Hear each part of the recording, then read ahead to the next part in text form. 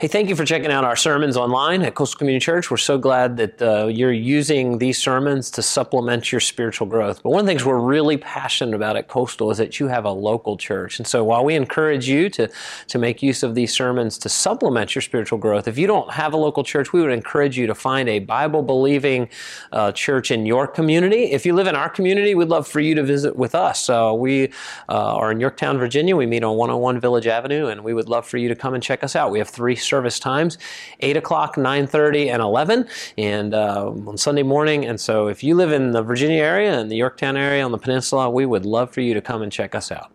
So I want to highlight something. It's going to take a couple minutes, and I want to celebrate something, actually. You may not realize this, but for us to pull off a Sunday morning service takes hundreds of volunteer hours, hundreds. There's so many people, and that's just the Sunday morning service. It doesn't include midweek, small groups, missions, and many, many other ministries that we do and we are involved in. So would you do me a favor, if you're here this morning and you are a volunteer in some ministry or some mission of Coastal, would you do me a favor and stand? And we want to thank you for your service to Coastal Community Church. We appreciate each and every one of you. Thank you. It wouldn't happen without you. There's a handout in your bulletin, and so here's what I want to do to highlight this. I want to give you the story, and so if you're here and you're not volunteering anywhere, we need you. It doesn't happen without you being a part. And so I want to highlight the story of one lady. I could do many. This is Paula, and you're going to see how her discipline of prayer intersects with the ministry where she serves. Check this out. My name is Paula Dooley, and I do the We Are Coastal class as well as Pray for Every Home.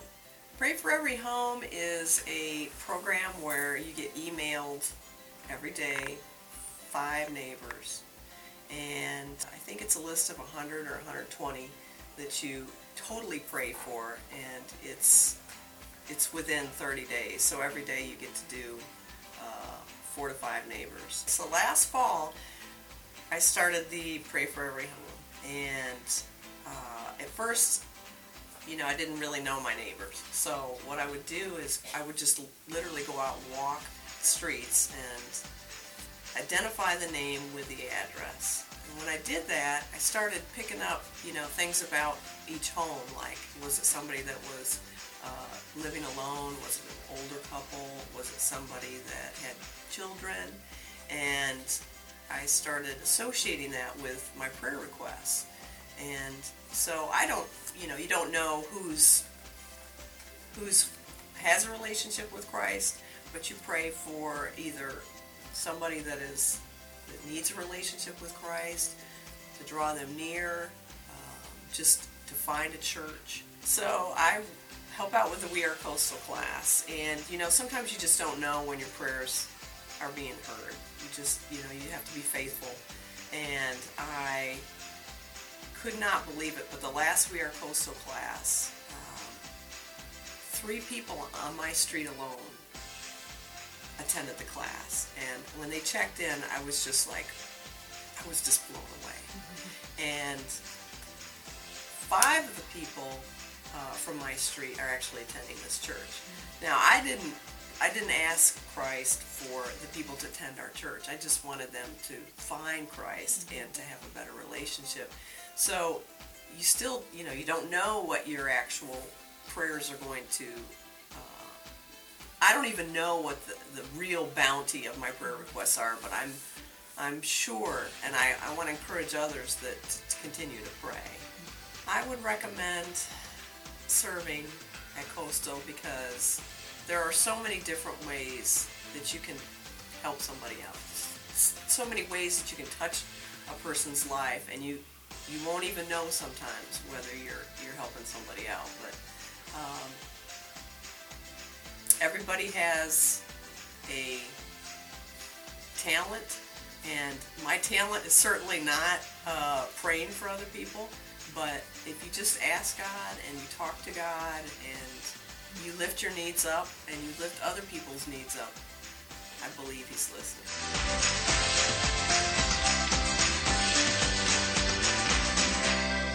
Pretty amazing story, isn't it? And we want you to be a part of that. So today is actually a third point this morning out of kind of an announcement that I want you to be a part of. If you're not yet serving in a ministry, we need you, okay? And if you're like, well, I don't even know where to begin, all right? Go to our welcome desk this morning on the way out. Bethany Lay will meet you there. There is a place for you to serve. If you're interested in Pray for Every Home for Christ, go out to the welcome desk. We've got that information for you. But we really want you to be involved.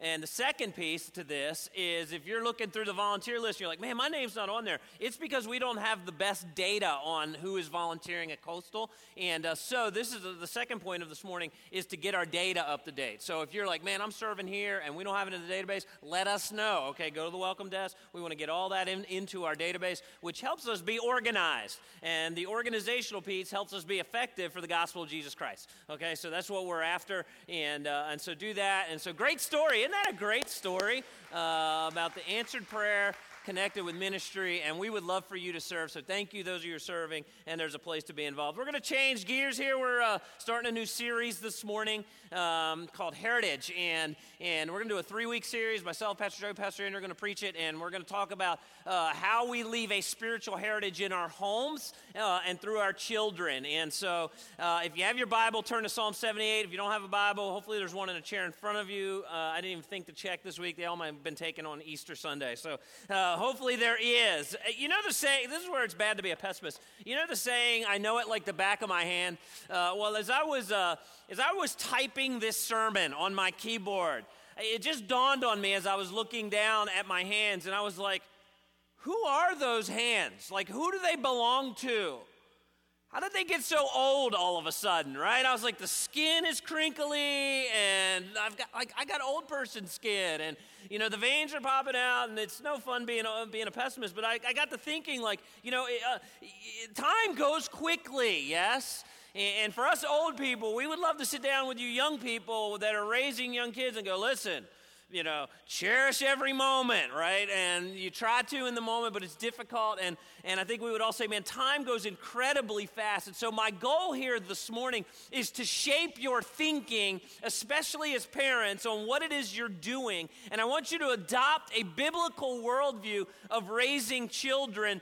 And that the end goal this morning is that you will understand that you're raising children to be disciples of Jesus Christ. And I think it's easy in our culture to lose that perspective and to think that we're trying to raise children to be successful or to make money or to get an education, and all those things could be valuable. But I want to challenge us as believers that, man, our end goal should be to raise children that are followers of Jesus Christ. I want you to see your parenting as missional and fulfilling the great commission of Jesus Christ. So follow along with me. We're going to look at Psalm 78. I'm going to pull 3 things out of this morning. The first thing is, when I use the term heritage, what I mean by that is that I want you to see your home as an opportunity to make disciples.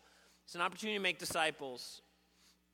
Psalm 78, verse 1, the psalmist writes, Give ear, O people, to my teaching, and incline your ears to the words of my mouth. I will open my mouth in a parable. I will utter dark sayings from old, things that we've heard and known that our fathers have told us, and we will not hide them from their children, but tell coming generations of the glorious deeds of the Lord and his might and the wonders that he has done. He established a testimony with Jacob. He appointed a law on Israel, which he commanded our fathers to teach to their children, that the next generation might know them. The children yet unborn will arise and tell them to our children. Do you see here the idea that the psalmist is trying to get us to think generationally? Generational thinking is how we should parent. In fact, I think Scripture encourages us to see our children as an opportunity to do generational discipleship, that we should be passing on the gospel of Jesus Christ from one generation to the next. As parents, we need to be teaching our children. What our parenting is really, it's about the Great Commission. And if you don't know what the Great Commission is, Jesus said this in Matthew 28. As he ascended into heaven, he left his disciples with it. He said, Go therefore and make disciples of all nations, baptizing them in the name of the Father, Son, and Holy Spirit. Teach them to observe all that I've commanded you, and behold, I'm with you always, even to the end of the age. I want you as parents to see this first and foremost in your mind as what you're doing in your parenting. I want you to take time to invest in your children the gospel of Jesus Christ. I think as parents, man, we're kind of letting the world steer us. I want to give you 3 kind of tangible things that I think you can do in your home to make sure that the gospel is being told from one generation to the next. If you're here this morning and you're a grandparent, this applies to you. Number 1, tell your story. Tell your spiritual story. Make sure your children know your spiritual walk. Make sure they know how you became a Christian. Make sure that happens. Make sure that they understand some key spiritual markers in your life where God was moving and teaching and shaping you. The second thing I think we can do in our homes to make disciples is to prioritize the local church. I don't have time this morning to preach a whole sermon on the priority of the local church, but you're here this morning, so I'm assuming it's a priority for you. But make sure your children understand the priority of the local church. I think while they're under your roof, you have the responsibility to make sure that it's a priority in their life. In the Brown house, it's like attending certain things is not open to discussion. That doesn't mean it's never discussed, right? I have teenagers. I ain't going, right? And what fascinates me about Christian parents is if your kid comes home and says, I'm not going to school today, what do? Oh, yes, you are, right? You dig in your heels. I don't know any parent that doesn't make their kid go to school. Yet, when it comes to church or youth group or Bible study, I'm not going to that. And we're like, okay, it's not worth the fight. Parents said, I don't know what is more worth the fight.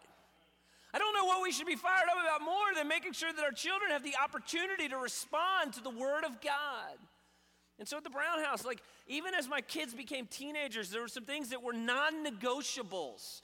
You're going to attend corporate worship. You're going to go to our student ministry. You're going to be a part of the small group Bible study. You're even going to find a place to serve. There has to be a place where you're serving. These are the things that in the home, because these are the things that shape us as disciples. I believe that for each of you as followers of Jesus. I certainly believe it in my home. And so number 2, man, prioritize the local church. Number 3, have some family training.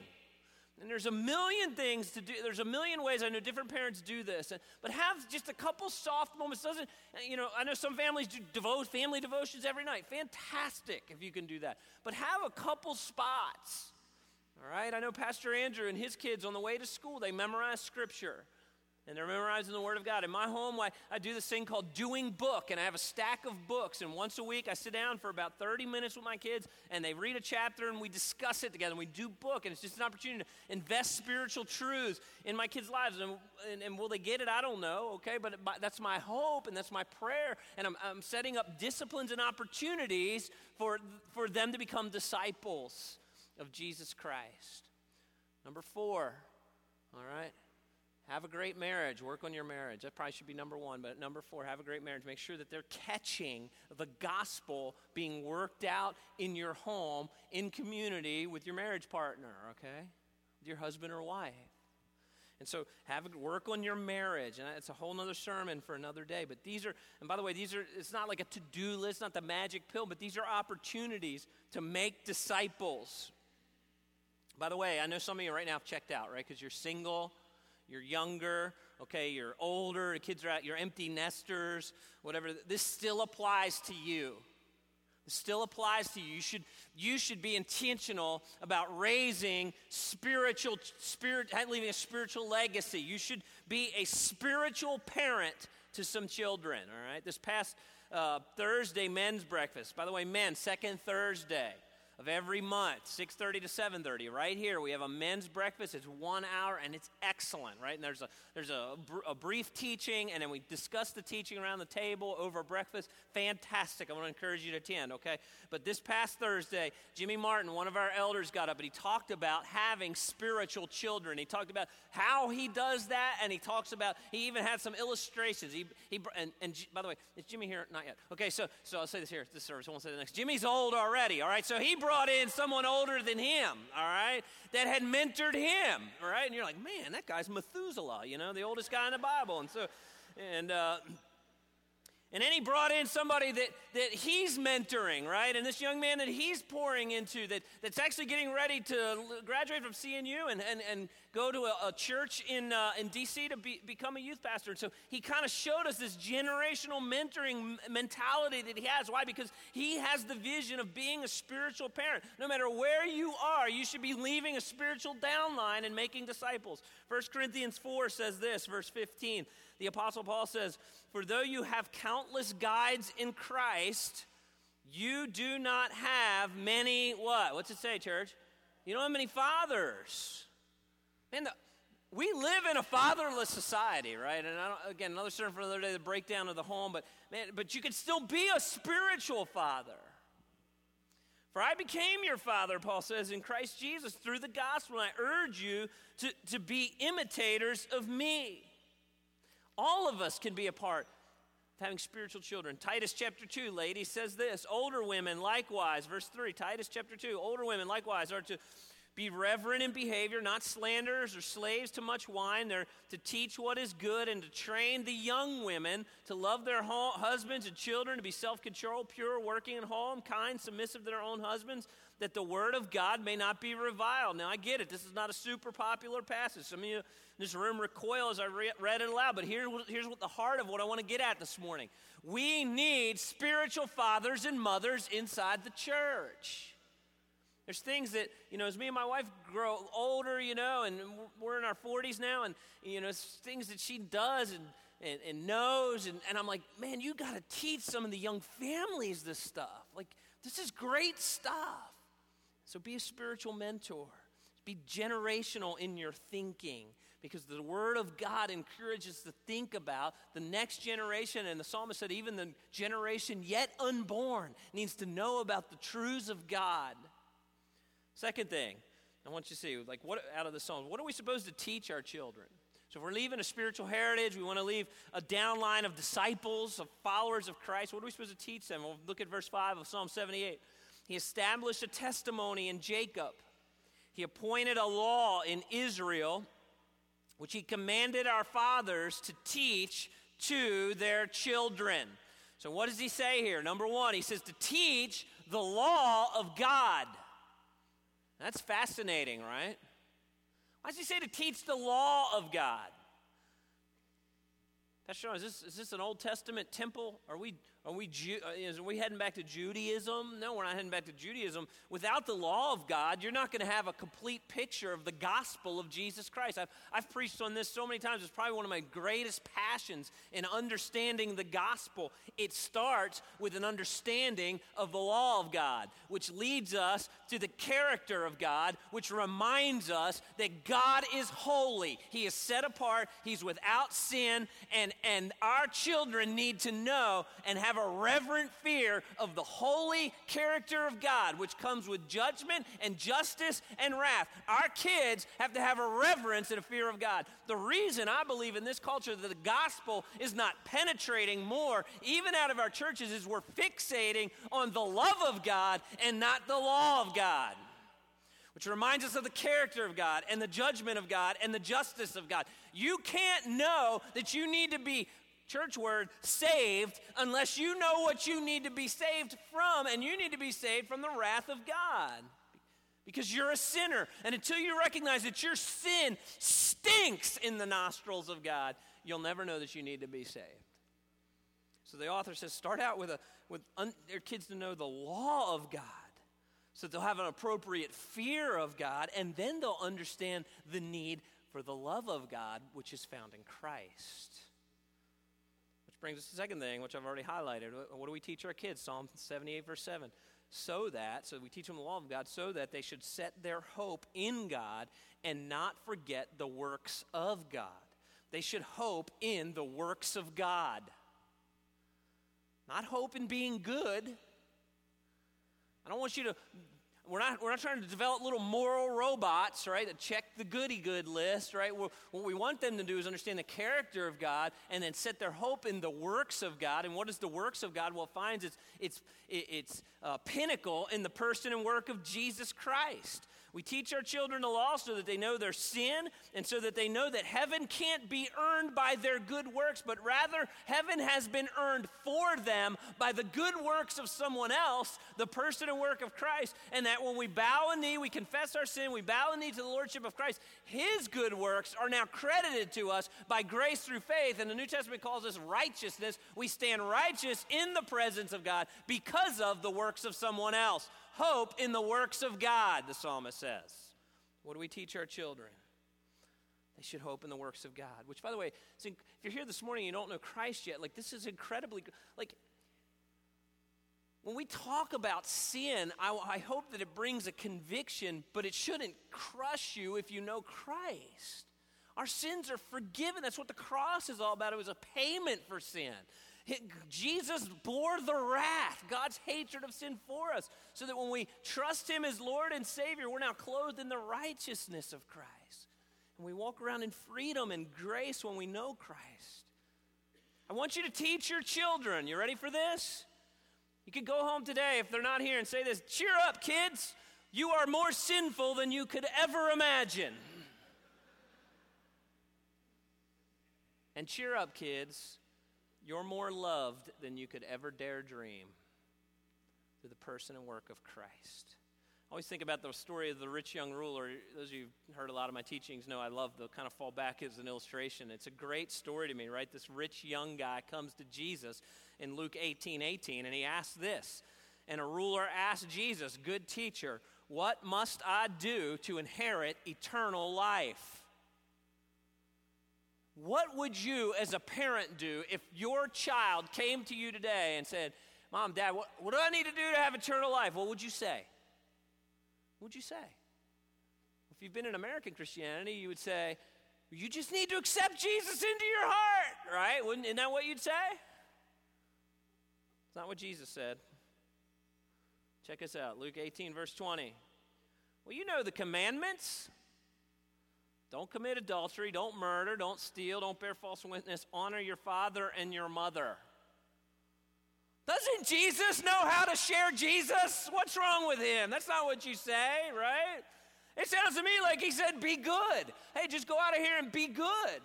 You should be all right. You should have eternal life. Which, by the way, that is kind of what he's telling this guy. Only it's not be good, it's be perfect. Live a perfect life, you'll be fine. What he's trying to wake this rich young ruler up to is his sin. And so the man in his pride actually thinks he's done all these things. Oh yeah, I've kept them perfectly. Really? And so Jesus says, oh yeah, well, one thing you still lack. Verse 22, sell all that you have and distribute to the poor, and you'll have treasures in heaven, and then come follow me. Is Jesus suggesting that this guy could buy his way into heaven? No, of course not. What's he trying to do? He's trying to use actually the 10 Commandments to reveal the sinfulness of his heart. He's trying to say your problem is you covet. Actually, you've broken all 10 commands in coveting, but you're a coveter. Your stuff has your heart. And until you understand that, you have no need of a Savior. So we teach our kids the law of God and the works of God in the person and work of Jesus Christ, which gets to my final point this morning. Here's my prayer for my own children. I hope you'll go out of here this morning and you will pray this over your children. Our prayer for our children should be a captured heart. A captured heart. I pray that my children's heart will be captured by the gospel of Jesus Christ. I pray that my children's heart will be captured and worshipers of God's Son, Jesus Christ. Psalm 78, verses 7 and 8. The psalmist writes, so that they should set their hope in God and not forget the works of God, but keep his commands, and they should not be like their fathers. What were their fathers like? By the way, here we see a hint of generational sin as well, as we're talking about a spiritual generation. What were the fathers like? They were a stubborn and a rebellious generation, a generation whose hearts were not steadfast, whose spirits was not faithful to God. I want to encourage you, parents, spiritual parents, pray for these things. Number one, pray that your children will have a personal trust in Jesus Christ. Pray that your children will have a personal trust in Jesus Christ. Pray that your children will set their hope in God. Parents, let me challenge you because I've done this thing, right? It's very easy to set, even as parents, for us to more than trust in Christ, our kids can hear things like academics, get a good job, be successful, make a lot of money, get your college degree.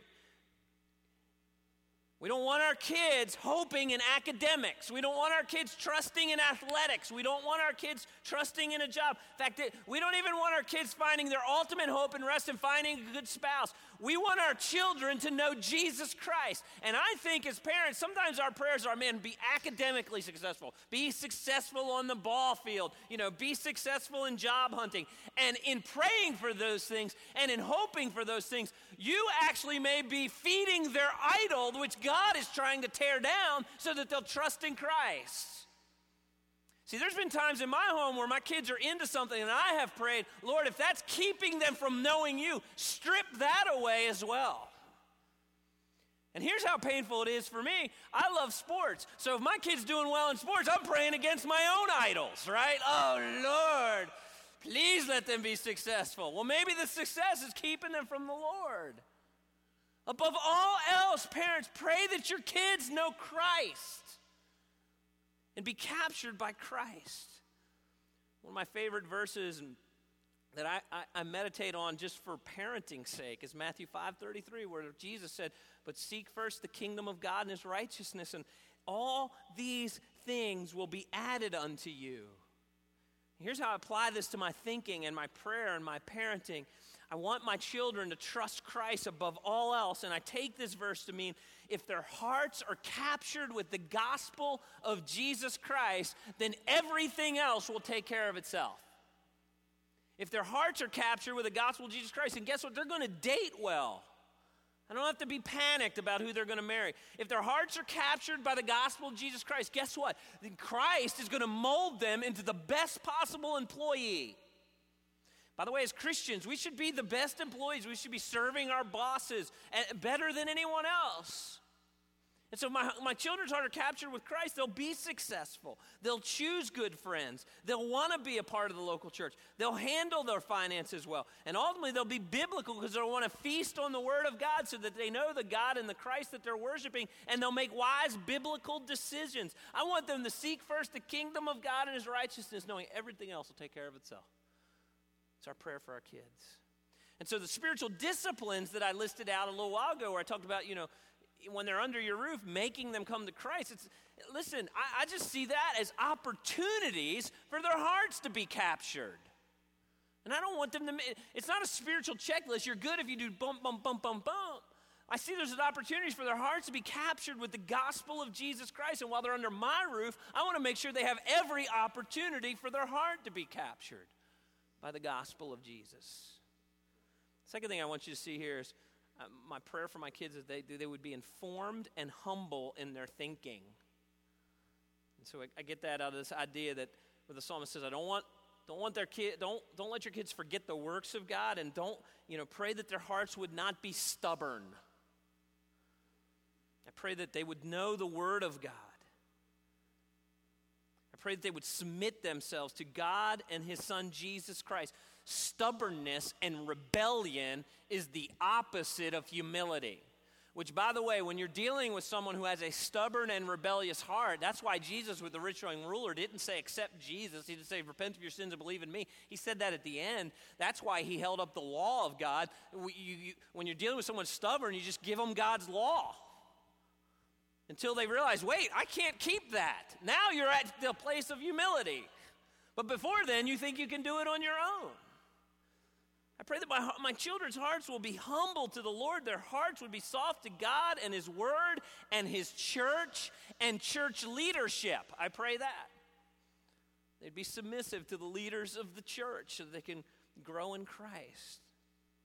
Finally, I pray this. I pray that my children would be, as verse 7 says, keep his commands. I pray they'd be obedient to God's will. So a captured heart has the overflow of obedience to the will of God. And again, I'm not trying to bring up, I'm not praying for moral robots. I'm praying for a heart captured by Christ. But out of that, the overflow is obedience. By the way, John 8:32, right? I want my kids to know the truth because the truth will do what? Set them free. I had a good illustration of this last Sunday night. We had some friends over and we were sitting out on our back porch and it was so beautiful out last Easter Sunday and their little 2-year-old was in our screen porch and was pushing on the door wanting to get out, right? And I'm sure this 2-year-old was looking out at the backyard going, man, if I could just get out in that backyard, man, I would know freedom. You know, I am penned up in this little screen porch. And so as we were about to let him out, his mom said, well, just make sure all the gates are closed, right? Because otherwise he's going to get outside the fence. And here's what my mind went to.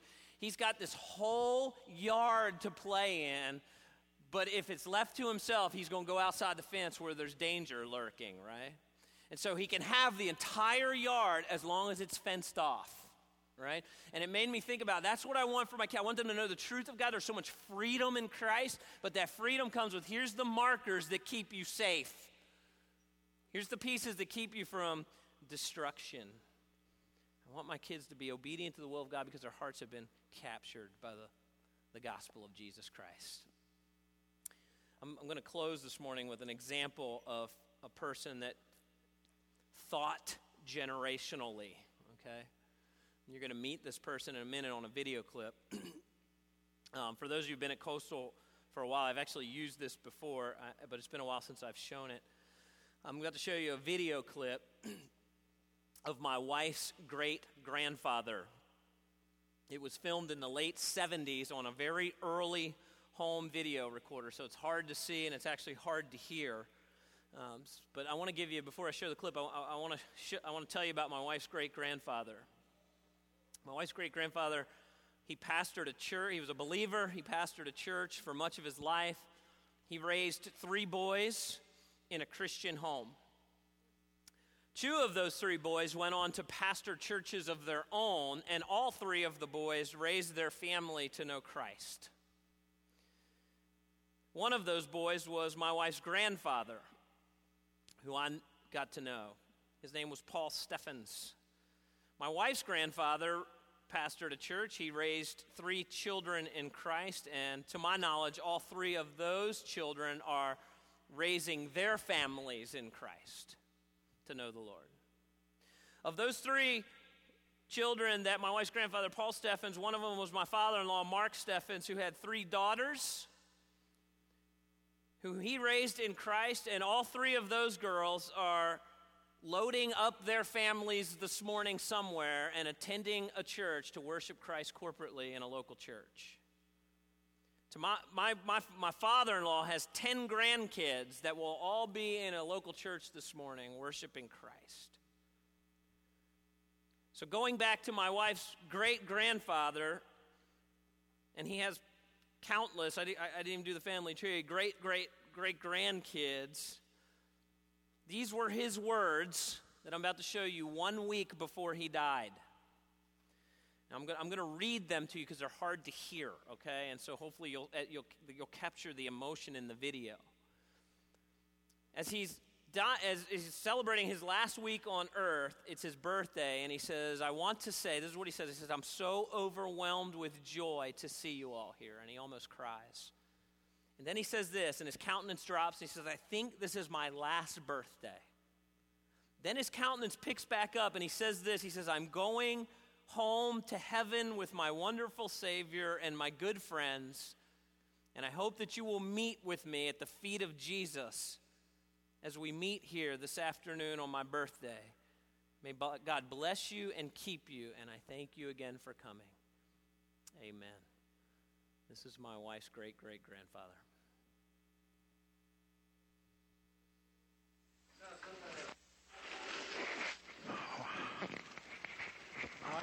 To say, I am so overwhelmed with joy to see you all here.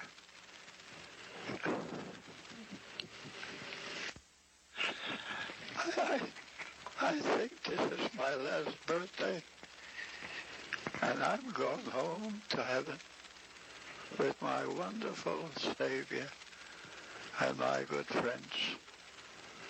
And I hope that you all will meet with me at the feet of Jesus as we meet here this afternoon on my birthday. May God bless you and keep you. I thank you again for coming. Amen.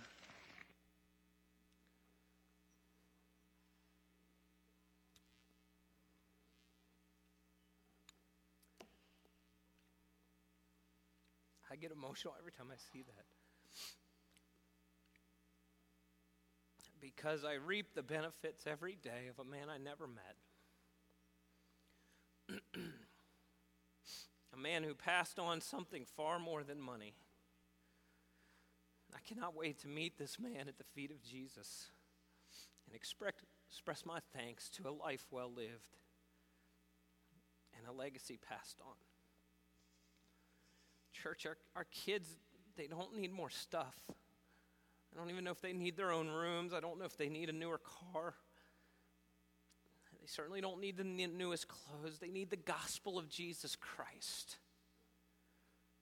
They need us as parents to see godly heritage and making disciples as the focus of our parenting.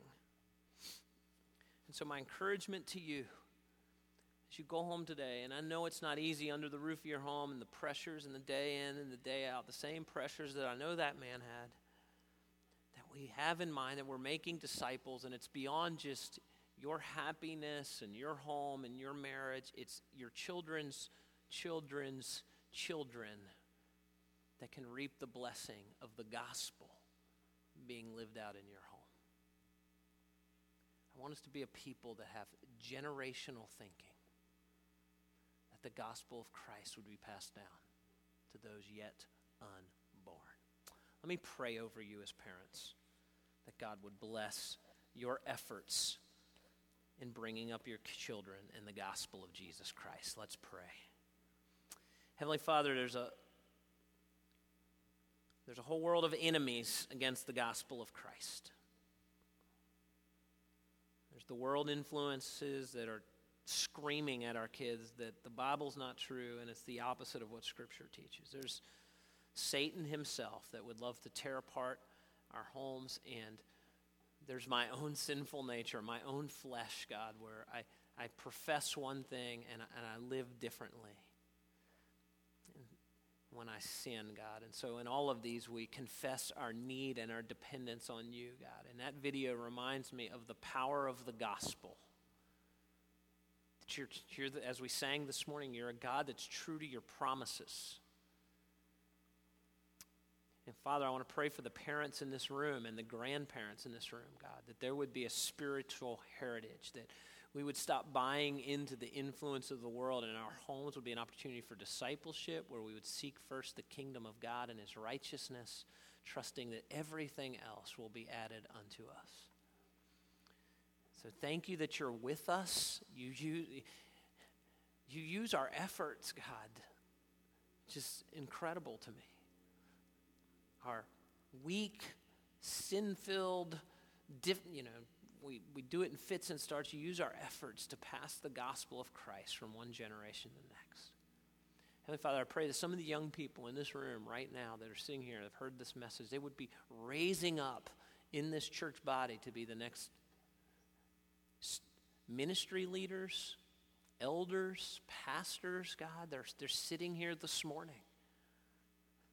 And that this church would be in capable hands beyond our lifetimes, because we've passed the gospel down from one generation to the next. Thank you for the opportunity. I pray that you'll bless these homes. It's in Jesus' name I pray. Amen.